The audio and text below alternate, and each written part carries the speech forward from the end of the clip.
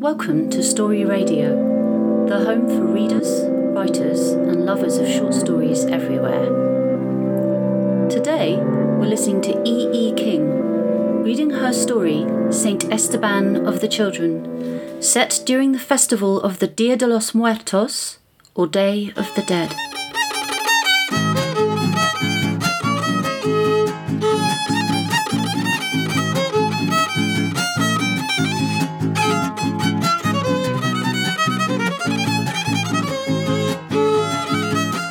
Saint Esteban of the Children by E. E. King. The children, the angelitos, passed first, treading paths made of marigolds. The morning after, if you looked closely, you could see small footprints in the golden petals. That was why parents always made impressions of their newborns' feet, even before they were baptized, pressing heel, sole, and each tiny toe tenderly into the dark ink, then rolling them over white paper, learning by heart the snail-like curves and intricate mazes that marked every individual. That way, if their babies died, they would recognize the tracks their children left when they came home the eve of October 31st, to spend the day with their families.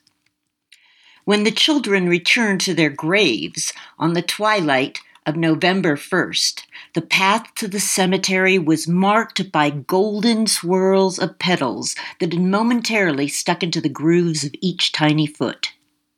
It was Esteban's first time out. He'd been dead just under a year. Perhaps this was why he'd become confused on the way back to the grave. It was unusual for him to be lost. During his 10 years on Earth, he'd always been adept at finding missing objects, pets, and people. It was Esteban who spotted lost jewels, sparkling like fallen stars in the dusty fields, and discovered the panicky poodles and frightened babies everyone was searching for. When his abuela, Maria Alcela dos Dolores' wedding ring slipped from her finger, it was Esteban who spied it glittering in the limestone arroyo like a speck of mica. And when Señor Diaz's youngest daughter, Magdalena Maria Josefina, waded into the river and got swept away, it was Esteban who found her clinging to a willow branch more than 500 meters downstream. Maria Leticia Laurentia, Esteban's mother, said it was because Esteban had been born on St. Jude, patron saint of lost causes, feast day. Few Christians dare to invoke the name of Jude for fear that their entreaties might reach Christ's betrayer Judas by mistake. Thus, the ignored Jude is eager to assist anyone and will intercede even in the direst of circumstances. Esteban had died trying to save a puppy. He'd been drawn to a dry well by cries as plaintive as a baby's that no one else seemed to hear.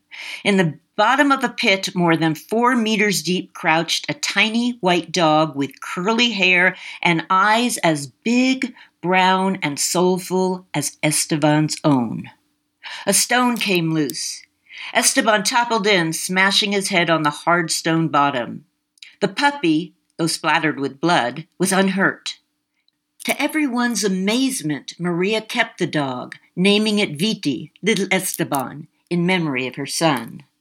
Now, almost a year after his death, Esteban awoke, leapt from his grave, and hurried after the children who were weaving through the confusion of old stones and around the hard, bare mounds of dirt that lay hidden beneath elaborate floral displays. Gliding through the old black metal gates, Esteban drifted home, drawn by the cries of Vite and the scent of sorrow wafting from his mother's bedroom window. Inside the kitchen, Maria was placing a dozen tiny loaves of pan de muertos on Esteban's altar. The bread, made with half a dozen fresh eggs, blood oranges, and wild anise seeds, had been salted by tears and sweetened with longing.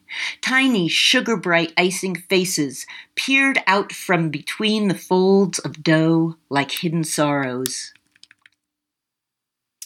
Even though Vite had only seen Esteban once, the dog leapt up and down, joyfully panting as soon as the boy's spirit drifted through the heavy oak doors.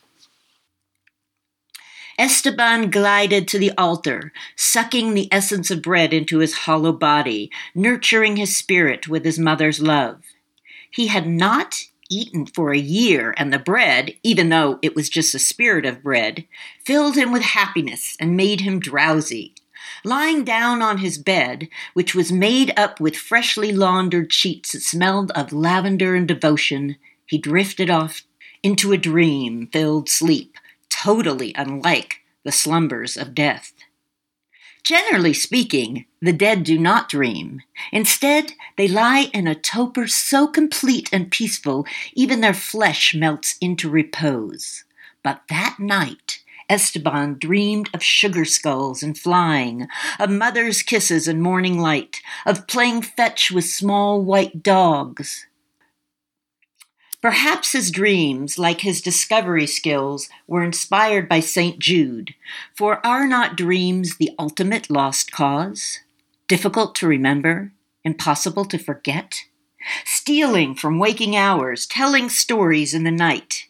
And Esteban listened. He floated away on reveries, dozing all through the night into the day and the next day and the night beyond. Vite snuggled next to him, warming the memory of his bones. The days were overcast, and he was so comfortable that although he was supposed to return to the cemetery on November 1st, he didn't waken until the 3rd, when a stray sunbeam wandered through a rain cloud and shone into his eyes. Then he leapt up hastily, throwing the coverlet onto the floor and startling his mother so severely that if she'd had a weak heart, she might have followed him into the grave. Esteban raced from the house, seeking the path of marigolds, but they were gone, blown away by playful gusts of winds, trampled by burros, and smashed into nothing by cartwheel tires and the pounding of many feet. Esteban turned in circles, whirling like a leaf in a twister, dazed by light and day. Sun glinted down, tinting the afternoon streets with gold, gilding the edges of each cobblestone and pouring through Esteban until he was paler than a mist. Vite ran after him, but even the most faithful dog cannot see ghosts in daylight. Phantoms navigate by starlight, following the pull of darkness that rises in the dust of their bones like a tide. That is the reason they prefer night. That is the reason they shun the light. Maybe he should go back home. Possibly he could crawl under the bed and hide until next year. But it was too late. For the first time in his life or death, he was lost. Each day that he drifted beneath sunny skies, he dimmed. Each night he remained out of his grave, he faded, until by winter solstice he was less than a twilight haze over still water. And as his ghost dwindled away, all recollections of him diminished, for no matter how strong love is, it cannot remember a daylight ghost. It was probably Esteban's last night on earth. In the morning, he would be nothing. Then even his mother would forget the boy she had loved so much, for it is only memory that keeps the dead alive. As he began to disappear, dwindling into the darkness, a voice rose out of the night, quavering as uncertainly as light through a storm. Esteban drifted toward the sound, pulled to something for the first time since he had overslept. On the ground knelt a small white boy. He was obviously dead. Even Esteban's non-existent eyes could see that. "Why are you crying?" he whispered, his voice a tickle in the wind. The boy looked up, tears forming transparent pathways down his skin.